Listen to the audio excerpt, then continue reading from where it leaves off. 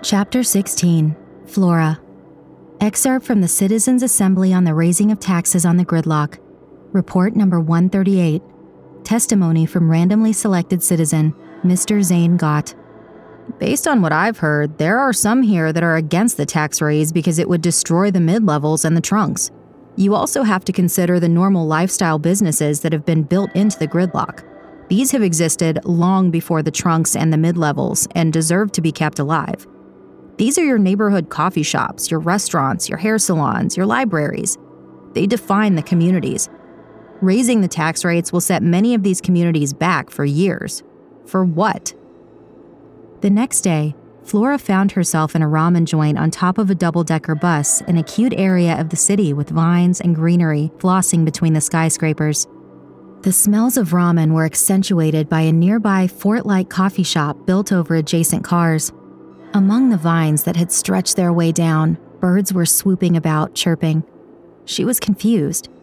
When she asked her mother after the press event whether Sonny looked like her father, Madeira just frowned. Was her mind playing tricks on her? She didn't know, and yet, when he sat down next to her, her body still responded with the same shock.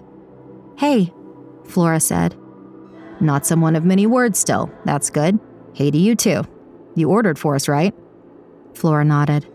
"Okay, I know there's a lot to do, so I won't be long. I have a strategy. I'm telling you right now, I will follow this strategy in the first race. If you doubt me and think I'm trying to fool you, just realize that it's not worth my time. If you follow along, you can help, and I can help you." Flora heard him, but her mind was stuck. She wanted to know what answers he harbored. She simply nodded. He continued. "So the run is around the dome. Running closest to the dome is obviously the fastest, but also the most crowded. Running further away takes longer, but with less chance of bumps and tackles from other runners. My strategy is simple. I will run at a point slightly in the middle to primarily keep boxing the other runners in, sandwiching them. The chances of stumbles and falls increase dramatically.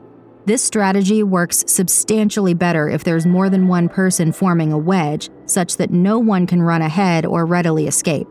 I've talked to Buck Chassis. He is in. Are you in? If you are in, we can train this wedge a few times. If you are not in, you know what I will do. I have nothing to lose." Flora pondered. Sonny came across confident and certain, which to Flora meant that he thought this through extensively. She tried to poke at this veil. "This isn't some game theory you are doing, some game of chicken?" Sonny smiled. He was about to talk when their ramen arrived. He unsheathed his chopsticks and dug in. Flora did too. "The thing is, Flora, you wouldn't know, but I'm telling you the truth. I've got nothing to hide." Flora winced at that statement. "Of course you have things to hide, Sonny. You told me there's more to your story. What is it? Who are you?" "I hide nothing. I'm now Sonny Augustus, but I was someone else. I changed my name a few months ago. You would want to know why. I'll tell you why. I came out of jail a year ago, and I felt my old name held me back. My old name was Miles Ward." Here was a man, a mystery, who shared her father's smile, telling her with so much certainty about what he would do. She couldn't help but feel she was talking to her father. "Oh, so you are running away from something you did? Why did you enter then? Isn't it a bit stupid if you want your old life to forget you to enter a very public event? What are you hiding?" Sonny laughed from behind his chopsticks. "No, of course not. Not hiding anything." The laugh made Flora heat up, and it wasn't from the spicy ramen. He continued. "I took a job with Mason. I had to provide for my daughter. I made a mistake, and I paid my dues." "Why are you running? What about your daughter?" "I want to spread hope. I want to show her what a genuine hero is like. I want to show her that one doesn't have to choose a life where you work for an underground trunks lord to make a living." Flora shook her head. She wasn't happy with the answer. "I think you're lying. I still think you're hiding something," Flora said, almost spitting broth at Sonny. His smile disappeared. "I'm an open book. There's not much more here. I will not waste my time if you doubt what I'm going to do," he said in between slurping some broth. This couldn't possibly be the truth. He was definitely playing a game. She couldn't help but wonder what it would feel like if her father were sitting next to her and sharing these answers with her.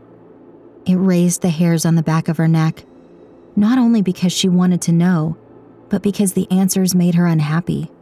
She didn't know why. She stood, left her ramen unfinished, and threw a money stick on the bar. "You like it when people talk straight. I don't trust you.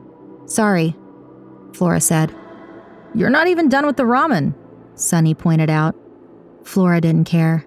It was time to train, to win, to see her real father.